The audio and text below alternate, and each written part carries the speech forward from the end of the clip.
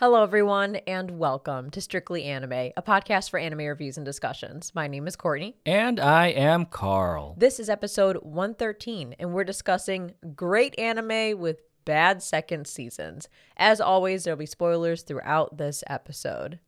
So what's going on with us? What's new in our lives? We were thinking before we started recording, like what we could share, like any fun updates, any news, but we didn't have much this time. Like, there's some things that happen in the anime community, like Ash Ketchum finally won the fucking world champion, whatever. The World Championship of Pokemon. Yeah, which is like cool and all, but I haven't Only watched took Pokemon. 25 years. Yeah, I haven't watched Pokemon for many of those years, but hey, that's a great milestone.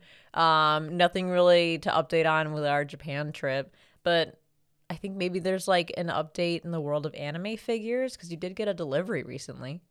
Yes, I did, and I kind of forgot about it because that's what happens when you pre-order things and it says like, oh, estimated to ship like 6 to 8 months from now. Which, okay, really quick, I was thinking about that. I'm like, man, it takes so long to get your anime figure. And like what I've noticed recently with supply chain issues is that I'll go to a store and I'll see the figure I'm waiting for just sitting on the shelf. And I'm like, why didn't I just fucking wait and buy it here? But then part of me is like, oh, wait, the benefit of pre-ordering figures is that they're cheaper when you pre-order them. Why are they? Yeah. Most of the figures I've seen are cheaper because I'll wait on some of Yeah, them, that's and then I true. realize like regular retail price after the pre-order closes goes up pretty, not like like a huge jump, but a pretty significant jump. So you do save money most of the time when you pre-order figures. You just have to wait almost a fucking year.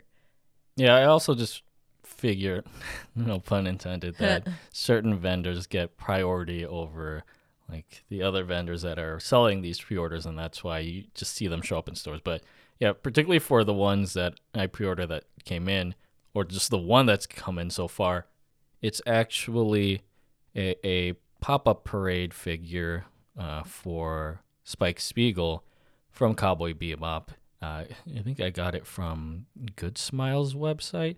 And so they're the ones that are directly manufacturing this figure. And Pop-Up Parade is their kind of economical line of figures for those who don't have quite the budget to get all like the elaborate $400 figures of all these anime characters. Which is us. Like once in a blue moon, we'll splurge on a really nice figure, but that's a super rare occasion. Yeah, so Pop-Up Parade, they're still pretty detailed figures, but again, it's a more affordable price point. So they have come out with a line for Cowboy Bebop, and as soon as I heard the announcement, I was like, I need to get these pre-orders because it's All of them. Buy all of them. it's very rare that you come across any sort of figures related to Bebop that are not within an affordable price range. I remember a couple years ago they had like these statues for Spike and Faye that were really nice, but they were like $300, and I was like, "There's no way." And I know First Four figures, they've come out with the four main characters like statues of them, but those are also things that I would probably need to make several payments of before I could pay it off. But yeah, so I pre-ordered Spike, Jet, Faye and Ed, and Ein. I think Faye and Ed and Ein are supposed to come at a later time, but I pre-ordered Spike and Jet together. And so Spike came in earlier this week, and he looks magnificent. Very detailed, very vibrant in color. Still in box, so when I have time, I will take him out and maybe share a picture on the Discord and put it on our display. Or maybe I'll wait until all four figures come in. And then I got an email notification that the Jet Black figure from the Pop-Up Parade line is just shipped. So I expect to receive that hopefully this week. And hopefully Faye and Ed and Ein will come in pretty soon too. It's kind of cool because, again, I forgot that I had made these pre-orders. I think I pre-ordered them over the spring, and then these emails just show up in my inbox. It's sort of like like an early Christmas, or I would say. Yeah, I've been really impressed with the pop-up parade line. As I've shared in the past, I like to curate my collection of figures. So even if it's a character I fucking love, I will only buy the figure if it's absolutely perfect to me. Like if it is just everything I could ever want from a figure of that character. Like it has to be the correct outfit. Their face has to look perfect. I'm just like super particular about it because I like to curate these things and I want like a very specific type of collection, something that really speaks to my tastes in terms of figures. So Pop-Up Parade has been a really good option because I don't necessarily need to have the most expensive or elaborate figures. I just like to have a figure, a really solid, all-around good figure that can represent my love for a character. So if you are following us on Instagram or if you're part of our Discord, you probably saw me share some pictures of some of my Pop-Up Parade figures that I think I got finally earlier this year, and they were from Inuyasha. So it's Inuyasha, Kagome, Kikyo, and Sesshomaru. And again, like Pop-Up Parade figures are about like what, in the $23, $25 price range, depending on More $40. Oh. Well, But I then think it they're depends. They're like priced up. What's the word? Marked up. When you go to like a physical store, that's where they can get upwards of like 60. Okay, maybe I'm confusing it with something else, but you're right. Like that does sound correct because I know like Sesshomaru was like around the $40-$45 price range. So yeah, still affordable in the grand scheme of things. But they're still like gorgeous. Like there's a nice weight to them. Sesshomaru is fucking heavy. He is a heavy ass figure, even heavier than some of my more expensive figures.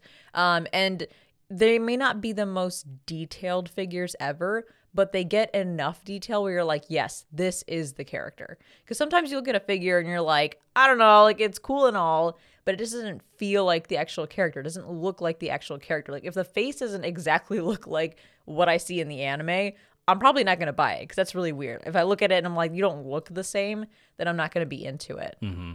So that's what I really appreciate about Pop-Up Parade is, again, level of detail is more at the mid-range, but the detail is spot on for the character that as we know them. So I've been really happy with it, and if anyone's not familiar with Outline, definitely check it out if you're looking for something that is more affordable. Especially because they've been going through series that I don't think have had figures pop up in a long time. Again, we're talking about Cowboy Bebop, Inuyasha, all these classics. I'm looking at figures right now from Gurren Lagann, which it's been quite some time since that's been on TV, but yeah, they came out with a line for these. So I'm kind of hoping that they'll also come out with a line for Trigun, because I would love to get a Vash the Stampede or a Wolfwood figure that I don't have to pay up the asshole for. Yeah, again, it's like I love Inuyasha, but I don't like I really love Inuyasha, but it's not something that I would feel like I need to dish out a lot of money for. Maybe other figures like a JoJo figure or a Cowboy Bebop figure or even a Toradora figure, that's got like a really special connection for me where I'm like, yes, if I need to shell out a little bit more money for a really nice figure, I'll do it. So again, it's that perfect middle ground. I know that I've been trying to find a figure of Lloyd because I gotta add Lloyd Forger from Spy Family to my husbando corner. But he's one that maybe is like not my top husbando. He's one that is obviously a newer character, so there's some hype behind that. So I don't want to spend a shitload of money. And I think Pop-Up Parade just came out with a Lloyd. Yeah, I think they have a Lloyd, Yor, and Anya figure for their Pop-Up Parade line. I know you're specifically looking for a figure of Lloyd that has him in his classic light green suit and the black gloves. I don't think the Pop-Up Parade figure has that, but it's still a pretty clean figure. It is. It's super clean, but you're exactly right. The reason I decided not to buy it is because it doesn't have his gloves. I love Lloyd's outfit, like his green suit. He's got to have a gun because I want him to have like, that spy element, but he has to have the black gloves. The black gloves to me makes the whole outfit. Like that's what makes it a spy outfit. But unfortunately, the Pop-Up Parade one does not have the gloves. So I was like, shit, I like it a lot, but that detail alone just doesn't fit with my curation. So it's fine. I'm sure I'll find something. I'm not in a rush to get a Lloyd anyway. I'd rather take my time and find something that hits all the marks that I'm looking for. I'm looking at, there's another line, I think Sideshow is selling this one, that it is Lloyd, more detailed figure.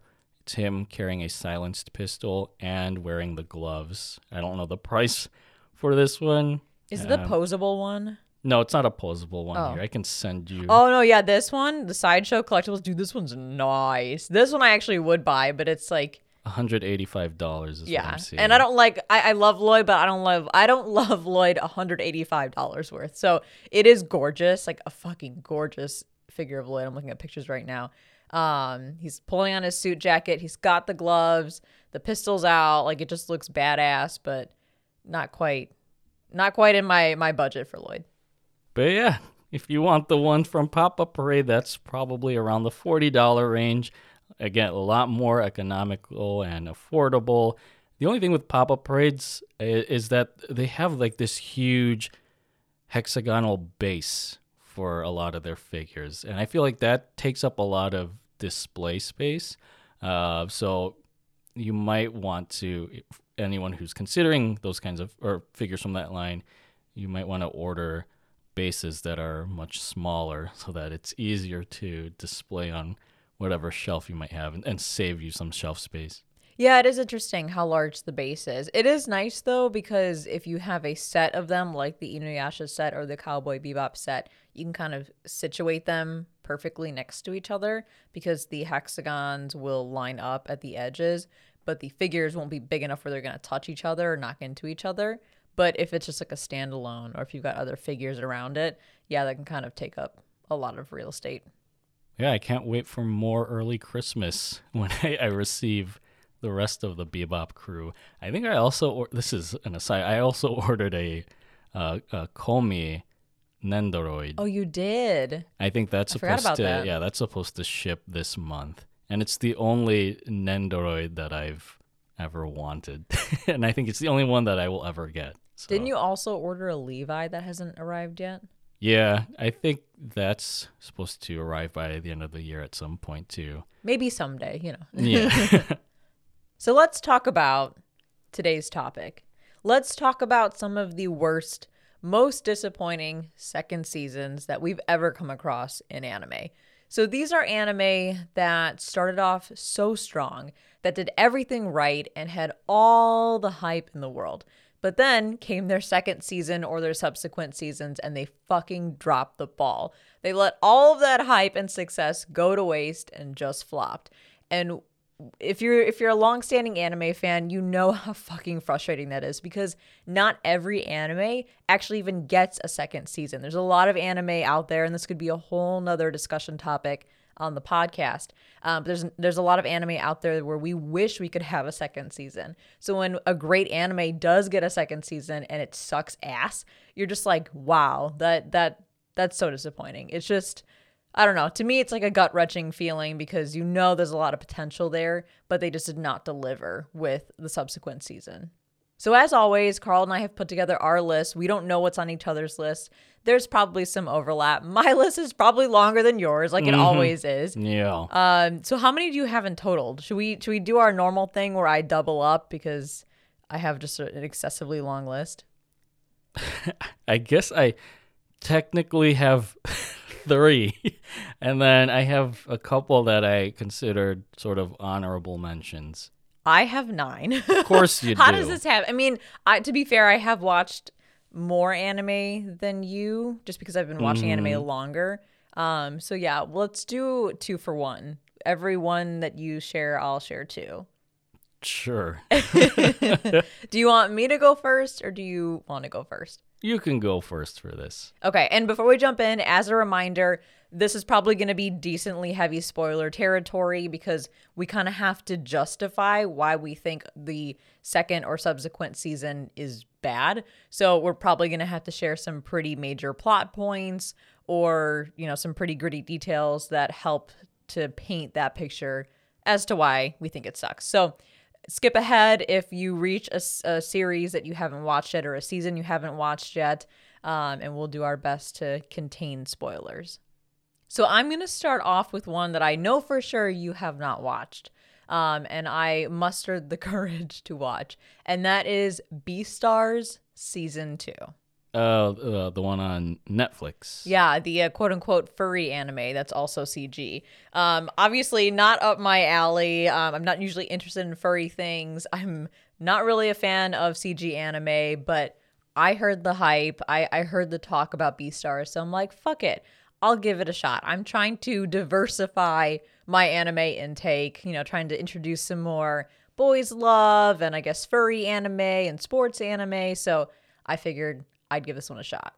And I wasn't disappointed. I think season 1 was actually pretty decent. I enjoyed it. I don't think it was perfect. I don't know if it was at the level of hype that it got, but I did feel like satisfied and I got a decent amount of enjoyment out of it when I finished it. So of course I jumped right into season 2 and holy shit, they just threw everything out the window. I don't know what the fuck happened. Before I explain why, are you planning to watch Beastars at all, or can I kind of like spoilerize this a bit? No, go ahead and spoilerize this. I probably won't watch this for quite some time. Okay. Or even get around to it. I don't know. Yeah, so that's fair. So with Beastars season 1, a lot of that is about like Legoshi, the main character, struggling with the fact that he's a wolf and he goes to school and lives in a society with a lot of animals that he would normally prey on if they were in the wild. Like sheep and chickens and shit like that. Rabbits. I don't know. Yeah, rabbits. There you go. Because, the other main character is a rabbit. So that's a huge part of season 1, really a huge part of the story in general. But then you get to like season 2. And to me, it was just like egregiously stupid, the decisions that they made for the second season. And I don't know, maybe I'm just not seeing something because a lot of people who love Beastars said that season 2 was just so much better than season 1. I holistically disagree. And there's like just a couple of examples of what I thought was really dumb. Is like, first of all, you have a high school student who drops out of school, becomes the head of the Yakuza, only to leave that same Yakuza group a few episodes later or several episodes later. So I'm like sitting there thinking, what the fuck was the point of all this? And what Yakuza group would actually be convinced that a high schooler could be their leader for a temporary amount of time? Like, it was just so dumb. So dumb. Well, it's an anime, right? Yeah, I guess. Like, I don't know. Anything can happen in anime, especially one about furries. Sure. I don't know. To me, that's a stretch. Like, I know you have to suspend your disbelief to a certain degree, but that one was a stretch for me. But then the biggest thing to me that really just like pissed me off was that Legoshi goes on this like Dark Knight Batman training arc where he's kind of like locked away, isolated, just focusing on like how to hone his skills, but also not give in to his cravings for like, eating meat and shit like that. He does all of this only to break his whole philosophy that was like the foundation of his character in the last episode. And he does this in order to finish a fight that lasted almost as many episodes as what felt like the Majin Buu saga from Dragon Ball Z. It was the longest fight. It just did not need to be that many episodes. And again, like the whole thing is Legoshi struggling with these instincts that kick in where he feels like he's going to, eat somebody or like he's craving blood and meat. And he's like, no, I refuse to do that. And then he just does it in the last episode anyway. And I guess you could say he was justified because it was to overcome this fight or to win this fight. But to me, it's like, you're just making excuses at that point. Like, what was the point of all that struggle if it didn't matter in the end? So I don't know if there's a season 3 of Beastars.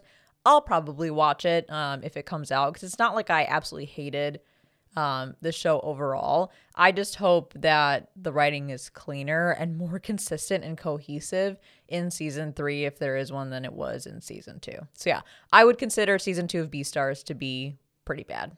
Okay, I was going to ask, like, would you consider watching the third season with the way that season 2 played out? I think that's going to be a question for a lot of the shows that we we talk about today, because it feels like they set up Legoshi to do this thing so that he can kind of have this low point in his life, and then season 3 is when he builds that back up. Is that what it felt like? I don't know, not really. It just seemed like he was backed into a corner, and they were like, you have to do this, and we'll all forgive you, kind of thing. Like, yeah, this is not part of your philosophy. Yeah, it's like morally wrong, but given your situation, we'll let you do this one. We'll let it slide. And like, I don't know, like, is he just gonna expect to go back to being normal? Not like normal. Go back to not craving meat and aligning to this philosophy that he so easily broke in the last episode. It was just, I don't know. It just, something about it really pissed me off, to the point where like I had to message our confam group and like vent about how dumb I thought it was. So next on my list, which one should I go with? Because I have a feeling the next one on here you probably have on your list. So I'm going to skip down to one I know you don't have on your list. And that's Inuyasha. Really? I didn't expect your like most favorite anime to Yeah, I love Inuyasha. It's not in my top 3 favorite anime of all time, but it's probably like my number 4. It's definitely an honorable mention. And it's a throwback. I'm gonna pull this one from the depths of everyone's memories. So Inuyasha, the first season, technically was a long-running season that had 167 episodes. I think it aired in like 2000. But after 167 episodes, they ended it without giving it a clean ending. They just sort of like abruptly ended the anime and said, our adventures are going to go on, but you never got any resolution around like the main antagonist Naraku or the group collecting the Shikon jewel shards or anything like that. So then 5 years later, they finally finish it with Inuyasha, the final act, which is technically season 2.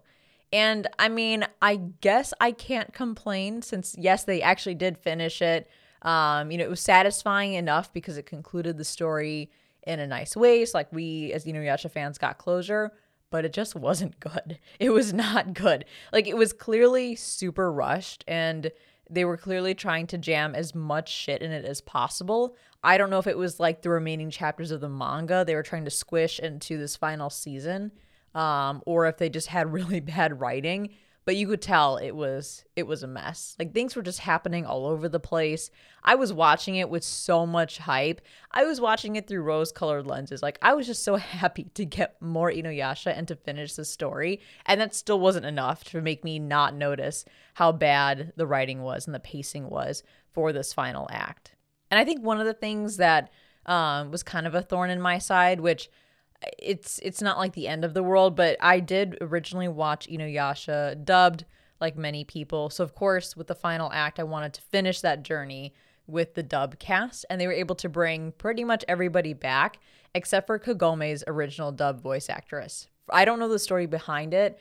She chose not to come back, I believe, and it was just weird because Kagome is the main character of the show. So to have a new voice actress for the final act just felt like weird, I guess.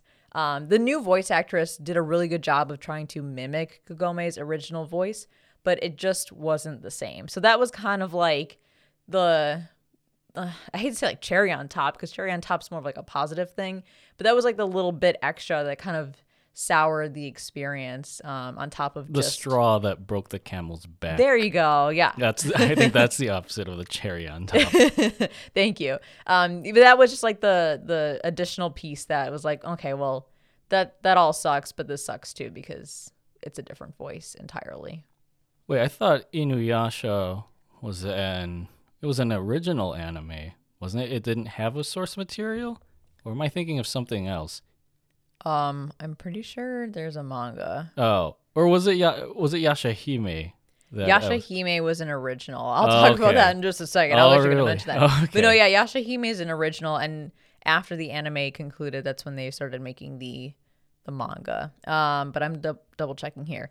So yeah, the adaptation of Inuyasha was from the manga, which ran from 96 to 2008. Oh, okay, that's a pretty long time. So then maybe the reason that they stopped the first 167 episodes abruptly is because they caught up to the manga?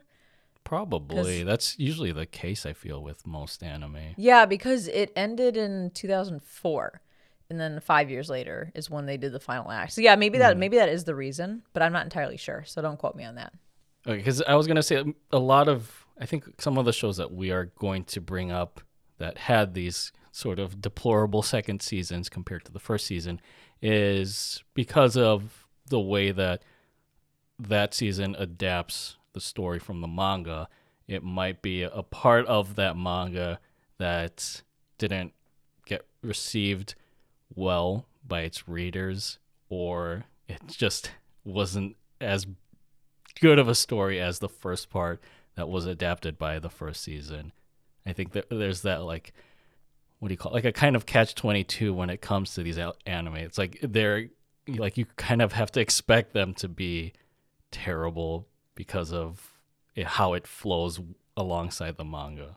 Yeah, and yeah, I definitely have examples of that. We'll definitely talk about that. So it's good that you're bringing that up. I don't know if that was the case here with Inuyasha, but either way, like, I hate to be like, beggars can't be choosers. We all wanted the story to finish out. We got what we asked for, but it wasn't quite to the level that we had asked for or had hoped for.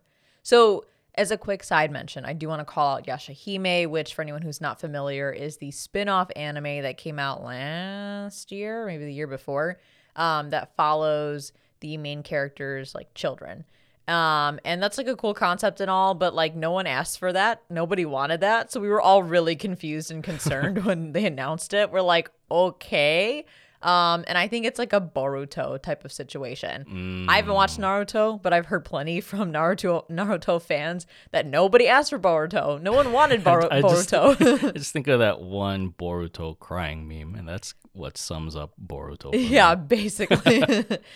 So for Yashahime, long story short, it wasn't that good. It was super fucking mid. I really only enjoyed the parts where I got to see the original cast from Inuyasha and, like, what they're up to, in nowadays or, like, in the future. But everything around that was, like, really fucking boring. So unless you're a diehard fan like of Inuyasha like myself, probably not worth it to watch Yashahime.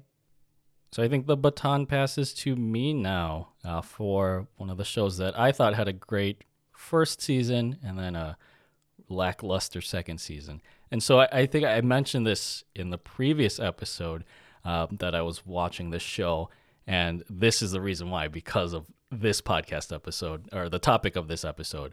And so that show is One Punch Man. I watched season 1 quite a while ago. It was one of the shows where, before we started Strictly Anime, Courtney and I were watching it, and I think we had gotten maybe up to episode 4. I think 6. So we did make it past the halfway point for sure. Yeah, and then we just forgot about it. Or time got away from us. Yeah. People think when they hear that, they're like, you didn't like One Punch? Like, no, we didn't drop it. I think we just got really busy, and then it just, like, got pushed to the wayside. But we're back. We're finishing the One Punch journey. Yeah, we might be, like, past all of the hype for it, but we can say we watched it. Or I know you watched the first season. Yes, recently. I recently finished the first season and the OVA, and I'm working my way through the first season specials. So I have not gotten to the second season. Okay, I didn't even bother with the OVAs or the specials. So they're pretty good. I'd recommend them. Yeah. So yeah, I watched season 1, I think, over the summer, just so it was just one of those things where I watched it before. I might as well just finish it. And I love the first season. I can see why people were so hyped about One Punch Man. And I remember seeing all the cosplays back in the year it came out. I think it was like 2015 or 2016. And I gave it a 9 on Mal. I don't know what you rated season 1. I think I gave it like an 8.5, so just like a hair lower than you. On Mal? Well, on Mal you have to do a whole number, so I guess an 8, but yeah. So the special thing that I don't know if this is really special, but the thing that I knew about One Punch Man, however, is that when season 2 came out, I think in 2019, people had very negative things to say about it. And so this was one where I was curious to know if these people, if their claims had any merit when I was watching season 2. And I gotta say, they weren't wrong at all. And I think it's mostly just because of the animation. And I'm going to send Courtney some pictures I found, like comparison shots, and maybe we can share these on the Discord for anyone who's interested. But to provide a little bit of background, season 1 was produced by Madhouse. And Madhouse is known for a lot of anime classics like Death Note, the 2011 adaptation of Hunter x Hunter. And so that's why the animation quality was so spectacular in the show. And it also had great direction as well. What was the director's name? Shingo Natsume was the season 1 director. But when it came to season 2, the studio changed to JC Staff, who has considerable JC Staff. There's your answer. Yeah, I guess that's the overarching answer. What have they done before? Oh, I know they did. I think they did Toradora, didn't they? I think so, and they did Way of the House Husband, which that's kind of a travesty in itself. But yeah, it switched to JC Staff because Shingo Natsume was busy with other projects, and a lot of the animators ended up following him after he departed the One Punch Man project. So that led to this overhaul in animation, which led to JC Staff picking up the pieces. And I think it was also just a rushed production. And so you just, One Punch Man Season 2 was a culmination of all of this. And the comparison shots that I sent Courtney, I think they speak for themselves. There's a shot of Genos from Season 1, and he has that clean animation with his arm or his hand sticking out as he's about to incinerate whomever.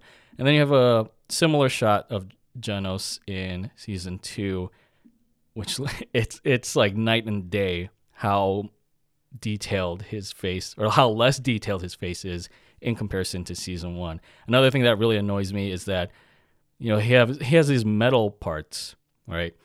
But it looks like they're airbrushed on as if he's wearing parts of a cosplay, right? It takes the believability out of him actually having metal parts for a body. Yeah, I'm looking at these right now, and all I can think is, ew, look at Saitama's face. Oh, yes, what the another fuck? one, yeah, Saitama's face. Like, it just feels like the animation wasn't clean at all.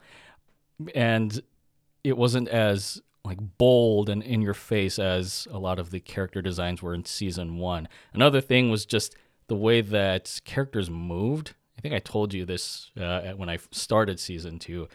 The first episode, the characters were kind of moving like how you would expect to see like animation from the 1960s. I'm talking about shows like, what was it? Like DC's Super Friends or the original Spider-Man, like in Technicolor, where it feels like it's kind of rotoscoped, but the characters didn't move as fluidly as they did in Season 1. And even action scenes felt like really blurred and out of focus. It was hard to catch like who was throwing punches in certain scenes. So yeah, I can see why like animation was a deterrent to a lot of people enjoying Season 2. And just alongside that, I didn't find the story as compelling. And I don't want to go into too many details because I know Courtney hasn't watched Season 2 yet. But just to kind of summarize it, the story in Season 2 had less of a focus on Saitama. And it made me think, why are you even calling this One Punch Man anymore? What the hell? Because it feels like he has more of a cameo in this season. I mean, like, it's similar to the first season where you have these other heroes that the series goes into, like their backstories, like it goes into. But I always thought that Saitama should be the focal point, and then you have all these characters kind of inform his journey. But it just feels like it's the other way around here, and he's mostly relegated to a cameo in this quote unquote, I guess, or actually like an actual tournament arc plot line that keeps him out of the main conflict of the second season. And it also just makes me wonder, has his one punch OP ability, has that shtick just lost its steam where Like it plays to comedic effect in season 1, but it kind of wanes here. And I know like there's an inner conflict that Saitama has with this that we see in season 1, and it kind of evolves in season 2. But yeah, I don't know how much longer the shtick can last for it to be enough of a compelling story for a viewer. Plus, it ends season 2 on this cliffhanger that just has a lot of threads that are left hanging. So I think that, coupled with the quality in animation, made this to be a season that didn't live up to its preceding season. I know that the 3rd season has been announced. I don't know if the studio has been announced yet, but I'm hoping they take that experience from season 2 and put it in a more positive direction. Let's take a look. I'm actually curious. I know they released a visual of One Punch Man season 3, but I don't think the visual makes any mention of the studio. It says production is Shueisha. Shueisha. I thought they did Death Note. Oh, like I think they're the company. Oh wait, Studio none found. Sorry, yeah, I'm sorry. Yeah, no studio announcement yet.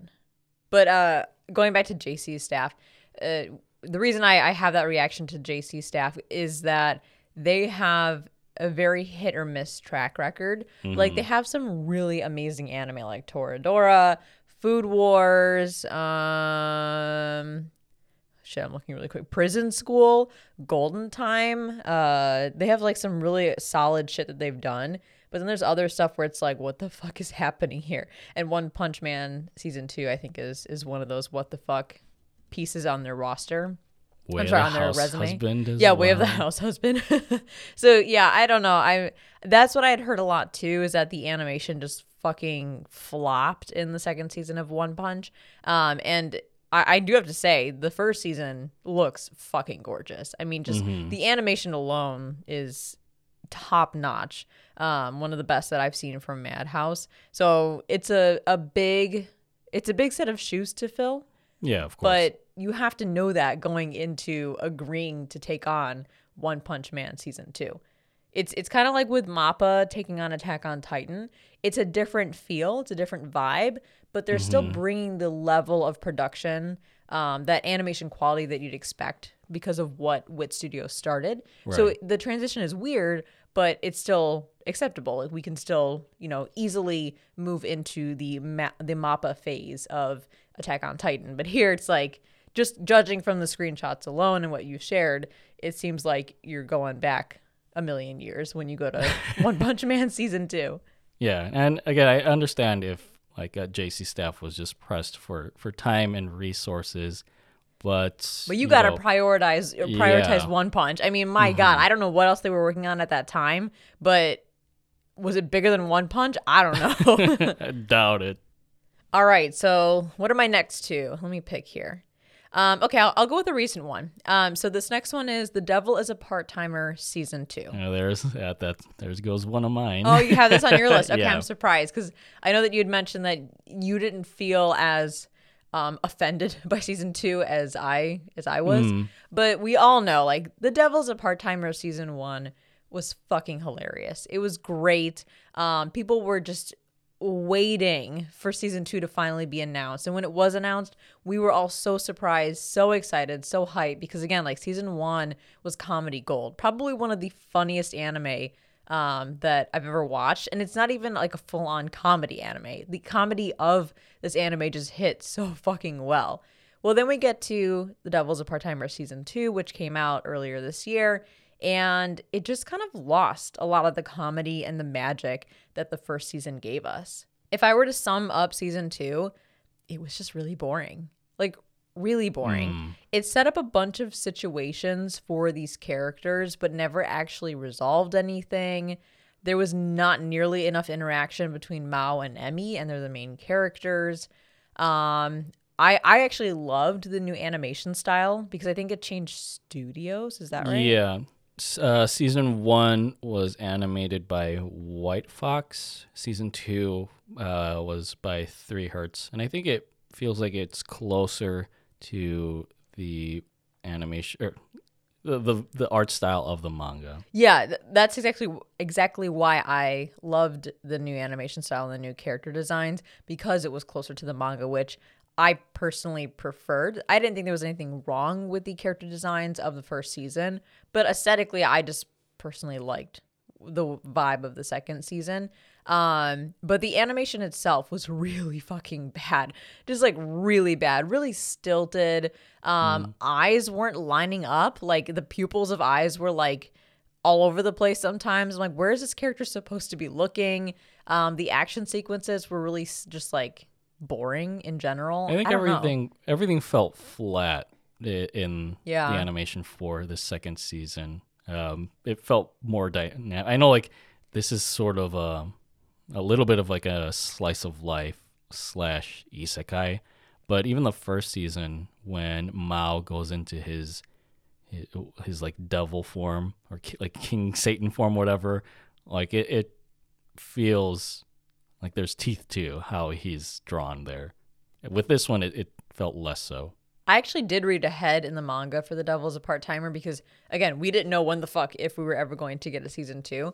So I will say, and this is to your earlier point about sometimes anime are faced with tackling like a slower part of the story or a poorly written part of the story from the source material. And I would say that's probably the situation that they were faced with season 2 of Devil's a Part-Timer. And they had that tough task of adapting something that just was mid in that source material. Because I do recall like finding this part to be really boring. I would say if they have a season 3, that's probably where things are going to pick up again.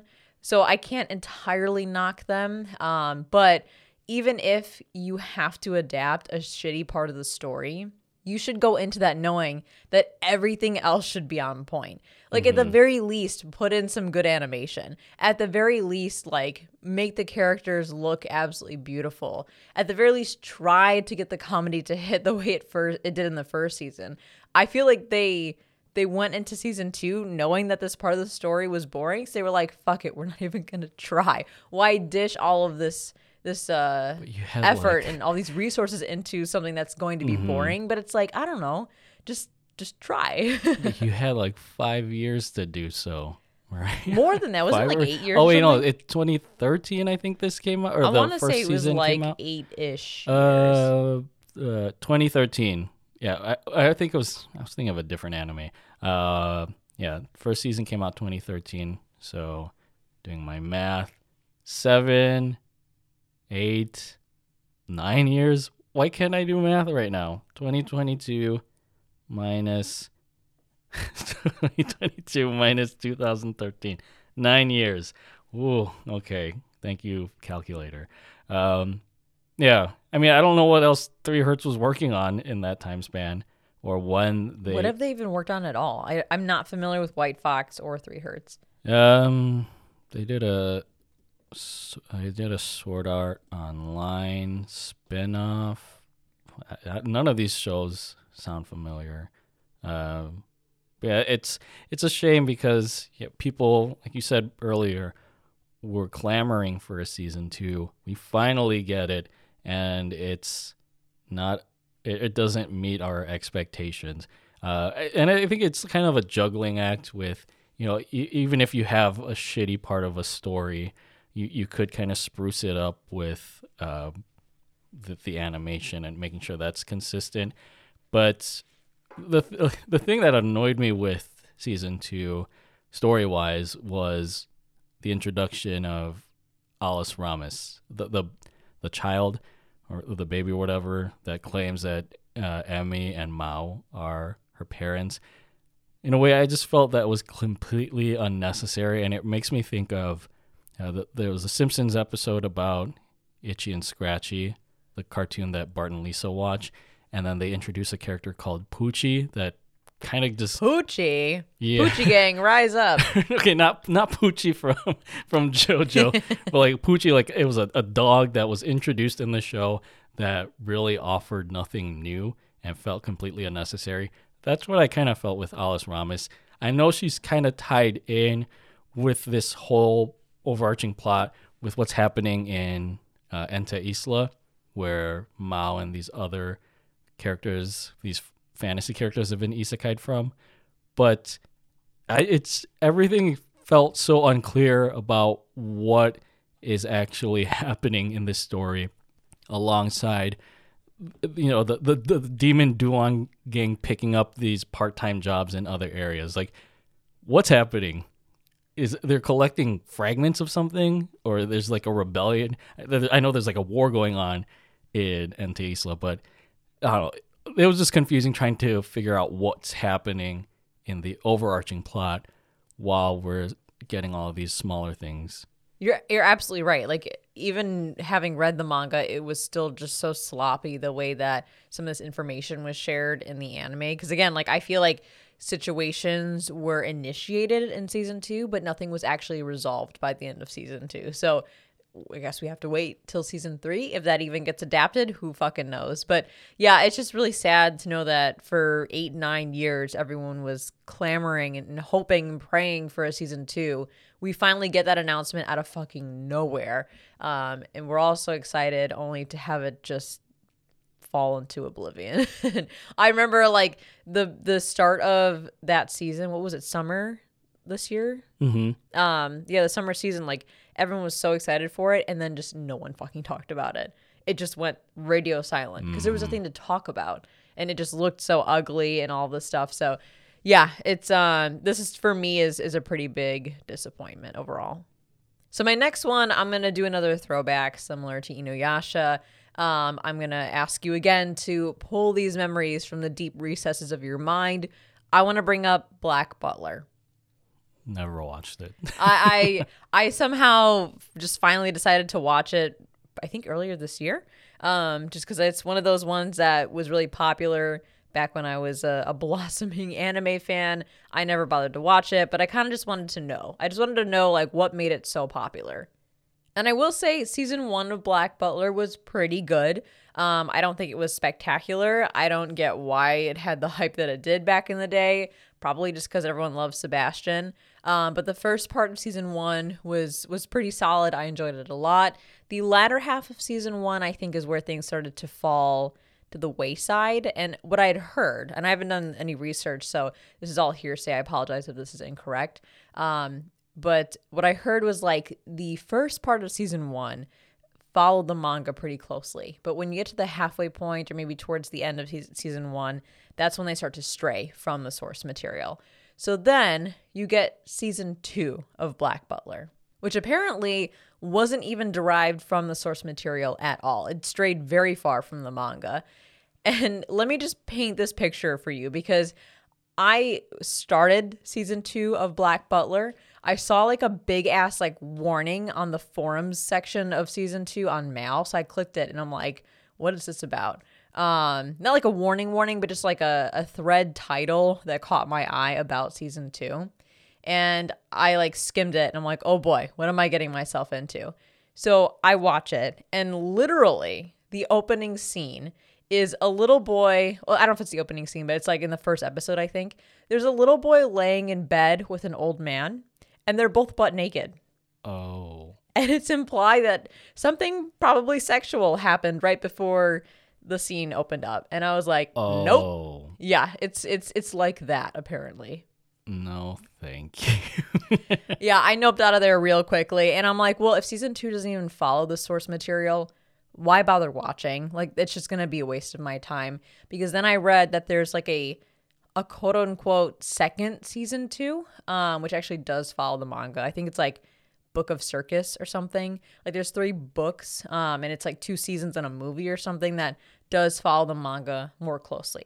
So I watched those. I followed that. Again, pretty solid. Kind of felt the same as like Black Butler season 1.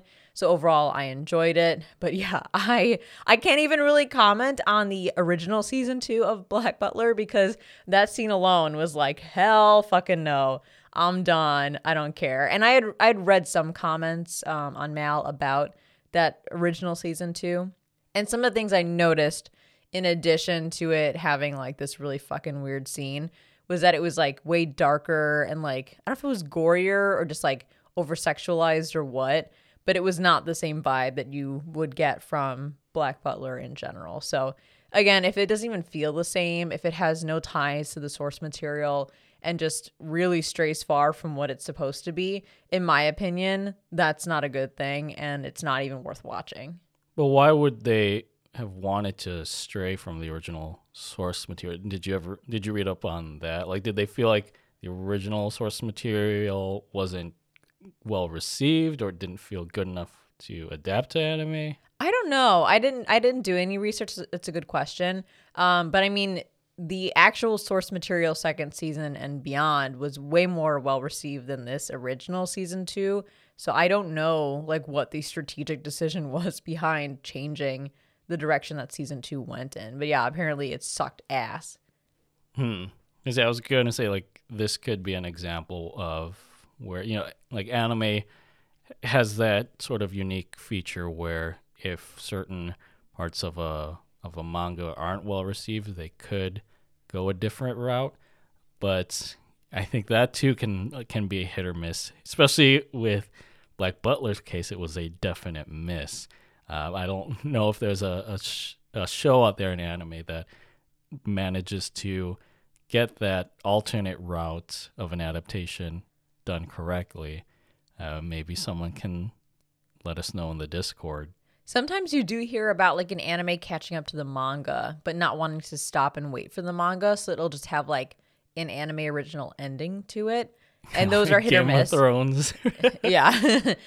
Those are hit or miss. Like some of them do work out well, some of them definitely don't. Here, maybe someone just wanted to take some creative liberty, as you mentioned, and try something new. But if that something new is a little boy and an old man sleeping together, no thank you. I'm fine. I don't need that in my life. Moving on. This is actually the only other anime on my proper list that I wanted to bring up. And I'm sure this is going to be on your list as well. It's The Promised Neverland, Season 2, which I feel like when they produced it, they're like, how can we fall off even worse than the final season of Game of Thrones? I think if there is one anime with a bad second season that would define what a bad second season looks like, it's The Promised Neverland Season 2. I have never in my life been so mad at the way an anime ended, ever. And like, I've seen some really fucking bad endings. This was just like, they didn't even try. They didn't even fucking try. I mean, like, literally, they didn't even try. And so if anyone's interested, we actually did a review on The Promised Neverland Season 2. That's episode 32 of Strictly Anime. Wow. 32. That's a throwback. Like a lifetime ago. Honestly, it's more of a roast of season 2 versus a review of it. But yes, we had a lot to say. So yeah, if you want to hear all the gritty details, which honestly I think it's worth it. I had a really good time roasting it because it was just that bad. Definitely check out episode 32. But yeah, let's explain why it was bad for those who are blessed not to have seen it. Well, let's talk first about the positives of season 1. I think this was a show that we had watched, I think, right before we had wanted to start the Strictly Anime podcast. Well, I had watched Promised Neverland Season 1 first, and it was so good that I was like, you have to watch it, and I will watch it with you. I think very shortly after I had finished Season 1, I rewatched it with you because it was just that good. Yeah, especially because like it all just takes place within this contained location. What was it called? The farm, right? I think maybe so. It was something like that. It was on like a farmland or like a prairie or some shit. Yeah, it just has it was all of these kids, and they are trained to be smart individuals before they're let out into the real world, and then you find out that they were only let out to the real world just to be eaten by all of these demons, and they're basically livestock. Yeah, and so it makes for this interesting, like, sort of prison escape story where you follow Emma, Ray, and Norman as they're trying to fight against the farm and then go beyond the walls. I feel like I'm describing Attack on Titan right now. And so I think that's where season 1 ended, is they finally escape the prison and they're off on their own in this unknown world where like they could die at any moment if they're exposed to these demons.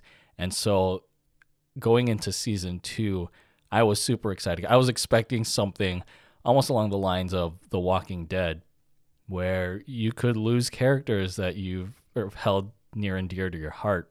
But with season 2, as that season progressed, it felt like everything was working in this group's favor. Like there was nothing that was threatening to them, especially with, what was her name? Mujika and the other demon. Like I thought they had some ulterior motive in wanting to assist them. And even the male one that was following Mujika, I think at one point he commented on how he was so tempted to eat these children, and I thought, oh, he's probably gonna do that at some point towards the end, and that's gonna throw everything in disarray. But he never does. Again, everything, it's like these kids are just walking down this path, like almost like a parade route with nothing standing in their way, and then you get to the climax where, like, what was it, Mama, just like, you think that she's gonna turn on the kids, but she doesn't. And so she joins the rebellion against these demons, and I think that's where the show ends. That they have like this whole epilogue thing that they just turn into a Microsoft PowerPoint slideshow that just glosses over everything that was happening in the manga.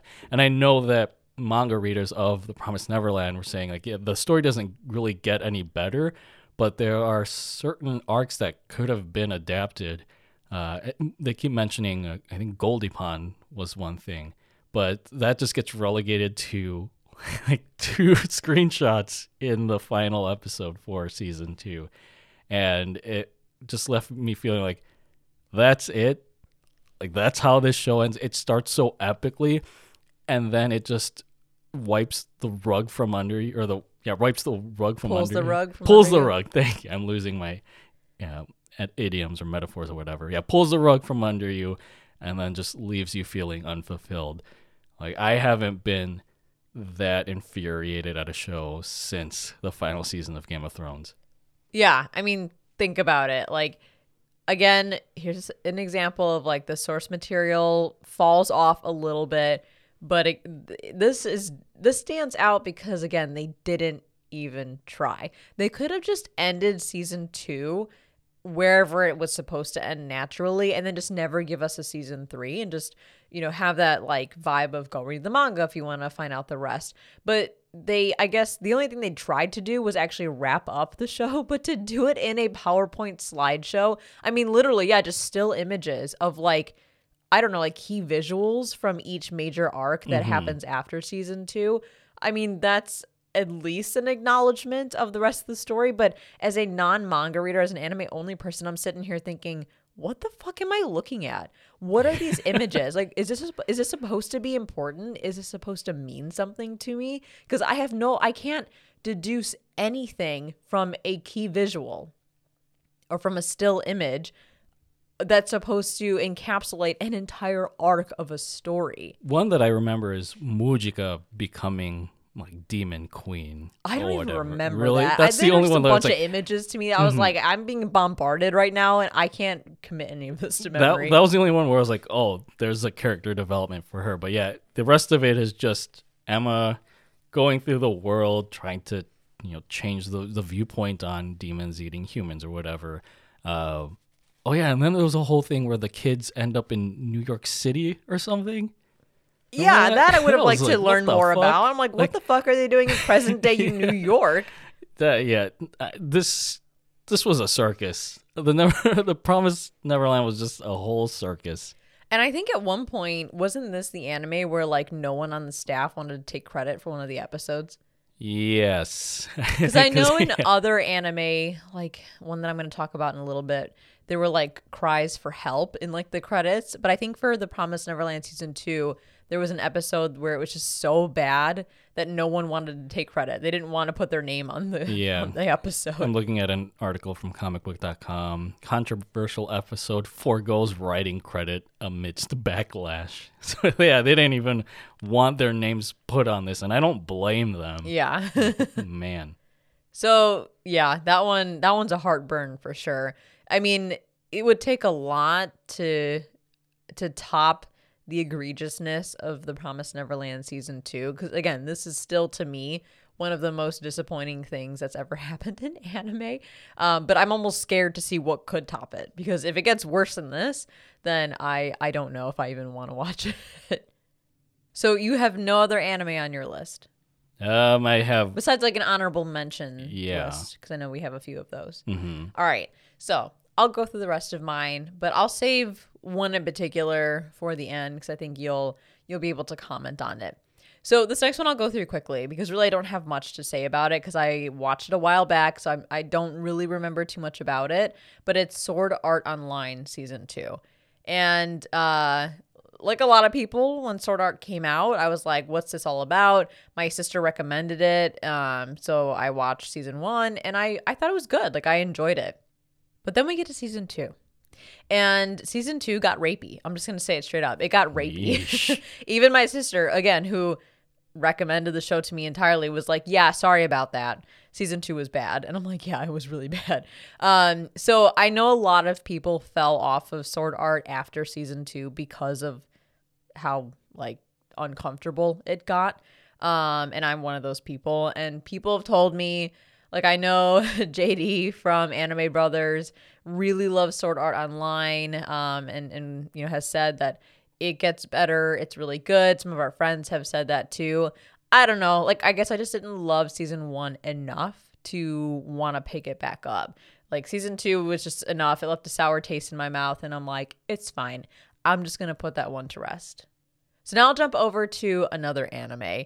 And this one is pretty timely because we also did a review on this. Or rather, I did a review with a special guest. And that's The Rising of the Shield Hero Season 2. Yeah. Forgot about Oh, boy. So if anyone's into the isekai genre or remembers when Rising of the Shield Hero Season 1 came out, you'll know that people fucking loved it. One of my friends and I watched it, and we were both like, it's so good. Like, it shouldn't be this good, but it's like really good for some reason. And we just love the shit out of it. I think Naofumi's revenge story, and Raphtalia's like rough backstory and like her growth that she experiences, actually all the characters' growth, is just so compelling and really interesting. And that's what sold the show for me. So naturally, we were all very excited about Season 2 because we got both confirmations for Season 2 and 3 at the same time shortly after Season 1 wrapped up. Like, that's great. That's awesome. So fucking hyped. Can't wait for it. Finally, Season 2 arrives. And I'm like, what the fuck is going on? So if you want to hear all of the details of my thoughts of Season 2, definitely check out episode 95 of Strictly Anime. We had Ash from Simping for Senpai podcast on as a guest so that he and I could roast the shit out of the second season because it was that bad. And I have to say, I've never cared less about a turtle in my entire life. There was this whole arc about a fucking giant tortoise, and it just felt so detached from everything else because it literally was. It was like this side quest that Naofumi had to go on. Like, they even paused the fucking I can't remember what they're called, but it's like the big battles that happen periodically where the heroes have to protect the world. They like literally paused it just because like there was this tortoise shit going on and they had to, I don't know, defeat the tortoise or help the tortoise, whatever the fuck it was. And the tortoise was like this ugly CGI thing, and I'm just sitting there like, I just don't care. I don't care about this turtle. I don't care about like this second layer of isekai that's happening in Season 2. I just don't care about anything that's going on. This doesn't feel like Shield Hero Season 1. It doesn't have like the same amazing characters. Raphtalia and Philo have like taken a back seat to the slew of other female characters that suddenly get introduced. It was just a hot mess. And what was really awkward is that we went to Crunchyroll Expo and they were touting Season 2 of Shield Hero because it's a Crunchyroll anime. Mm-hmm. And they even had like, we went to one panel where they had Kevin Pankin on because he did the music for Shield Hero, which of course sounds amazing. But they also had, I think, the producer or somebody on staff who was like responsible for Season 2. And he was a special guest at the panel.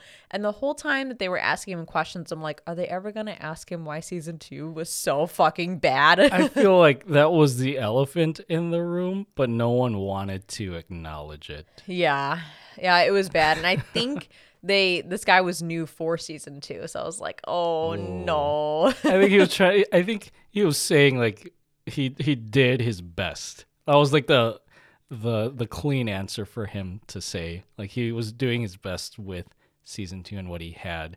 But yeah, that was kind of an awkward. It was like an awkward air in the room. I know it was filled with a lot of Shield Hero fans, but yeah, like I was kind of uncomfortable, even me not having watched Shield Hero.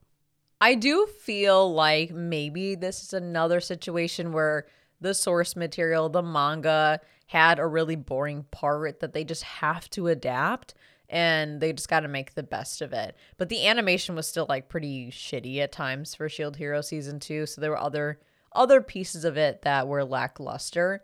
But I don't know. I'm just totally speculating here. Maybe that's why we got a confirmation of season 2 and season 3 all at once, because they knew like, well, we got to get through season 2. We got to get through this stupid arc so we can get back to like the good stuff about the story with a season 3. So they have confirmed all of that. There was a key visual at Crunchyroll Expo for season 3. I mean, I'll still watch it. I still really like Naofumi and Raphtalia. I like their journey, and I feel hopeful that season 3 will get us back on track. But I swear to God, if there's another turtle, I will fucking lose it. I was so pissed about that turtle. That's like most of my complaint in episode 95 of Strictly Anime. I'm like, I cannot stand this fucking turtle. You were sitting there manning the audio the whole time. Yeah. I probably said turtle so many times in that episode.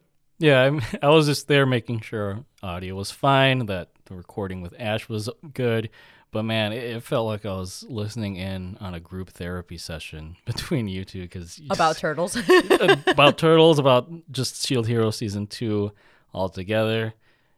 It was a definite roast. I was like, damn, I didn't think it would have gotten this bad. And the last one on my list, which again, I think you can chime in on, and I'm surprised is not on your list. This one is My Hero Academia, specifically seasons 4 and 5. So this one's a little bit different because it's not that the second season of My Hero was bad. In fact, the second season of My Hero was fucking amazing. But this is a subsequent season or seasons of My Hero that just, I don't know, it caused My Hero to fall off. I just don't get the same excitement that I used to about My Hero. Yeah, I forget which episode we did our My Hero season 5 review on. So that was a two-parter. So episode 39 of Strictly Anime, we talked about My Hero Academia season 5 part 1, and then part 2 was episode 54. Okay, thank you for looking into our archives for that one. And I know we actually, like, the first couple episodes of Strictly Anime, we did episodic reviews of some of season 4, mostly in the Bunkasai arc. I didn't think season 4 was terrible. I know, like, the overhaul thing was just it dragged on a bit, and it's hard to fill All Might's shoes with Endeavor stepping in as the number 1 hero. And I know, like, that was a huge thing that I thought would kind of change up the trajectory of the series, because now we're living in a post All Might society. But yeah, after season 4 and we roll into season 5. Season 5 was just like a fucking tournament arc, and I called it second tournament arc of the show. Yeah, and I thought there was really no point to it except just to show Midoriya's new Black Whip ability. That, and to, like, I guess give some screen time to Class B. Who the fuck cares There's about already Class so many B? people in Class A. I don't need a whole second Yeah. class to, like, try and figure out. Yeah. And I know that, like, they had the stuff with like My Villain Academia, and that felt like it had a little bit more substance, but nothing in season 5 felt like it was kind of worth watching. I think I called it a filler season in our review, just because it's leading up to this, I guess, I don't know if it's called All Out War or what this arc is in season 6. Although I've been hearing great things about season 6, and we aren't caught up yet, but I do look forward to those episodes. What we've seen so far has been very promising. Yeah. So I've got my fingers crossed that season 6, like, My Hero is back. Like, I miss seasons 1 through 3 of My Hero. I want that My Hero back again. But that's why I put My Hero on this list, because I just feel like season 4 was mid, season 5 was just like really boring, and My Hero has fallen off.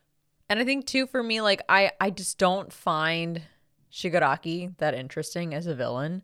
Like All for One is far more interesting. Yeah. And for him to be the focal point of season 5, but with like not a lot of substance behind it, I was kind of like, okay, I don't care. And I get it. I think Midoriya and Shigaraki, like, they live in their respective mentors' shadows. Like Midoriya with All Might, Shigaraki with All for One. But that's the problem. Like, you have these larger than life heroes or villains that were expected to kind of embrace the next generation.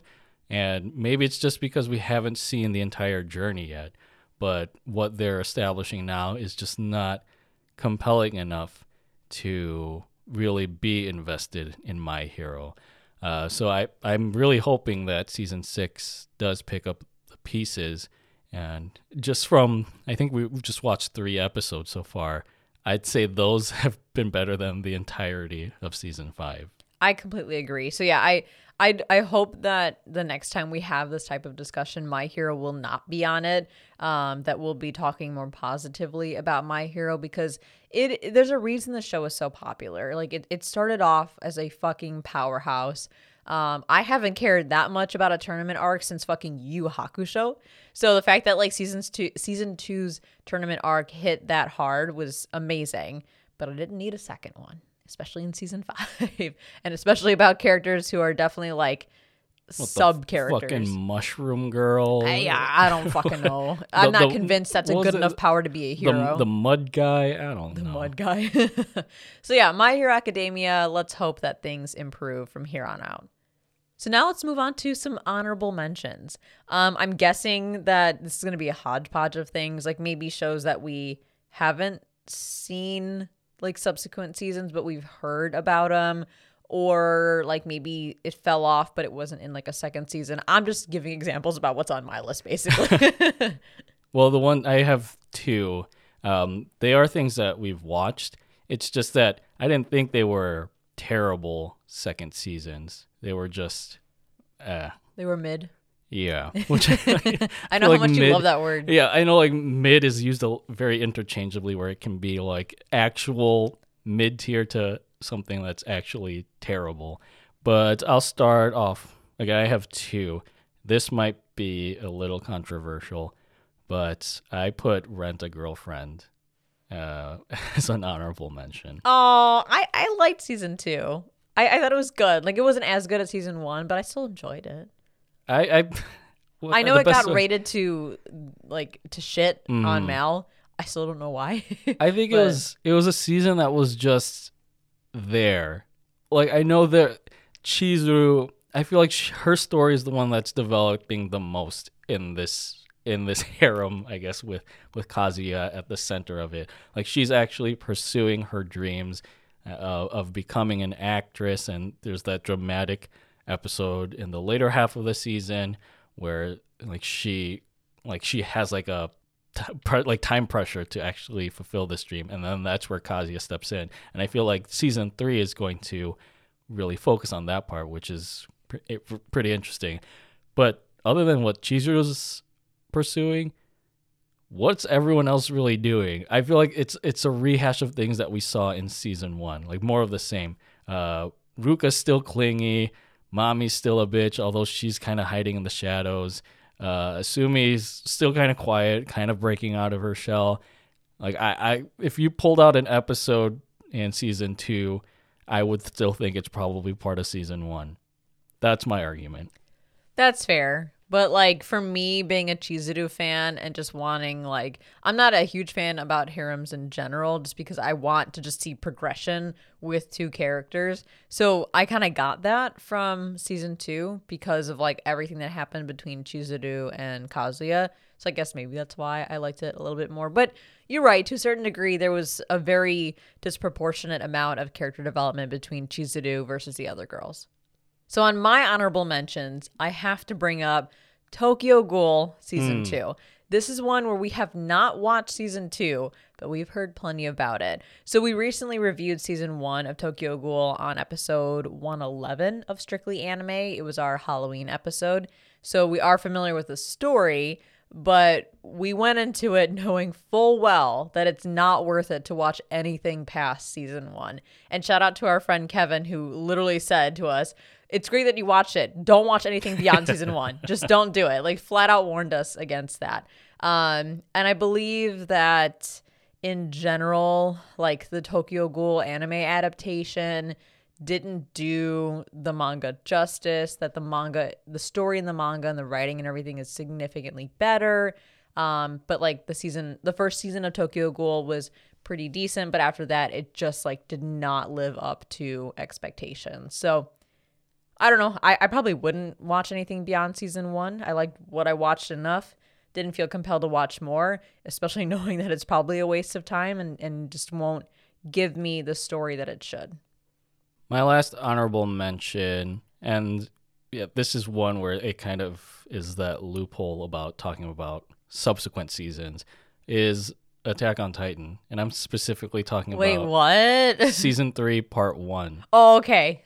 I was very concerned at first. I'm like, what are you about to say? No, yeah, this is the Historia arc that kind of came out of left field, although we're watching rewatching Attack on Titan, and we are through Season 2 right now, and I think I kind of understand like why it went to the Historia arc, especially with the whole thing about her family and how it's related to the world of the Titans. But I think watching this firsthand, it was like the talking arc, and I guess it was nice that it mixed up like the political intrigue of this world, but it just kind of took out all the Titan threats. Almost like what The Walking Dead did at some point, where it became less about the zombie threat and then this whole thing about, humans versus humans, which is cool and all. It takes the story in a different direction. But I think this one, it wasn't compelling enough as compared to everything that we saw in Season 1 and 2. But knowing everything that happens now in Attack on Titan leading up to the final season, I understand why Season 3 Part 1 happened. And this is one of the cases where, like we brought up earlier, you could have a very lackluster part of a story or like a manga that's being adapted, but you can still make it watchable. I don't know if that's the right word for this, but this is one case where, Wit Studio, like they took this part of the story and they still did well with it, with the direction of the episodes and the animation quality. Like those were still there. It's just we had to get through this slog before the world turned upside down in Season 3 Part 2. It was not enough Titans and way too much of Eren screaming and crying. Yeah. This was where he was at his tropiest with the shonen protagonist. Was this also the season that had Kenny, or was that Part 2? No, that was interlaced with everything in the Historia like arc. That shit was cool. Like, I wouldn't say Season 3 Part 1 was a total wash, because you're right, like, it was still good. It had a lot of really important and exciting moments, but the core of it was about the Historia arc, and that I was like, okay, I've had enough. Like, I wish they condensed the Historia arc into half of Season 3 Part 1 instead of it being the entirety of Season 3 Part 1. And last, but certainly not least, or maybe least, on my honorable mentions is Wonder Egg Priority. Well, I was actually going to ask you about this, but I'm glad you brought it up. So to clarify, the reason it's on honorable mentions is because it was a single season anime, an anime original. So there is no bad second season, but the end of it was fucking bad. So to summarize, Wonder Egg Priority was this really special, really well done, gorgeously animated show. Just amazing writing, amazing music. Everything about it came together so well. And it was just on this intense ride. It was going full steam. And then suddenly there was news about production issues that ultimately led to a delay in the final episode. So they delay it. They had 3 full months to finish one episode, the final episode. And yet, even after 3 full months, it was so bad. Wow. I mean, everything about that final episode sucked. I think it's technically considered Wonder Egg Priority Special, or like the special episode, but it is the official ending of this show. They didn't even end the show. It was so bad that like there was no real resolution. I was like, what the fuck? And the animation was terrible. I mean, we're talking like really clean, really gorgeous animation almost the entire way through. And then this episode just sticks out like a sore thumb.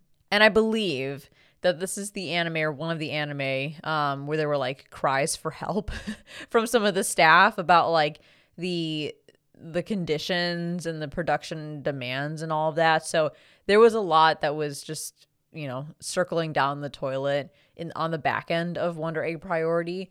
But man, if they had just stick that landing, if they had just taken those 3 full months and finished this show on a strong note, they didn't need more. There was never going to be a second season, I assume. So you just needed to just make this one season really good. But this just shows how important tight production and like clean production is, because then you have something that's amazing like Wonder Egg Priority and it ends up being shit and a total sour taste in everyone's mouth.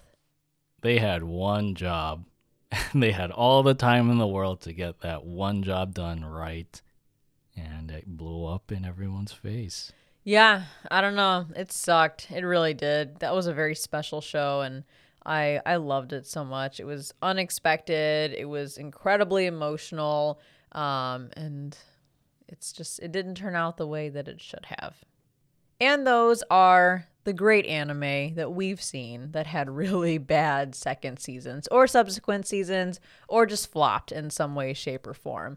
What anime did you guys watch that started off really strong and then dropped the ball with a terrible second or subsequent season? Let us know. You can send us an email. You can reach out to us on Instagram or Twitter, or you can join our Discord. The link is in the description, and you can share that with our Discord community. We're actually really curious, so that way we kind of know, like Tokyo Ghoul, like whether something is worth watching past the first season. So if you guys can help us out, share some of your bad second seasons of anime, we'd love to hear it.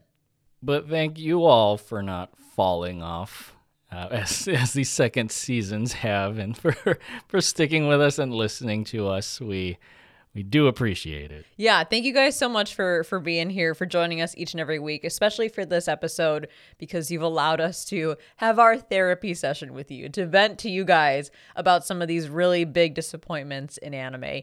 And I'm sure this won't be the last. I'm sure as anime goes on, there's going to be some other crazy disappointments out there, and you can be sure that we'll talk about it. And as always, make sure to subscribe to Strictly Anime on your favorite podcast service. Join our Discord to tell us all about shitty second seasons that you come across.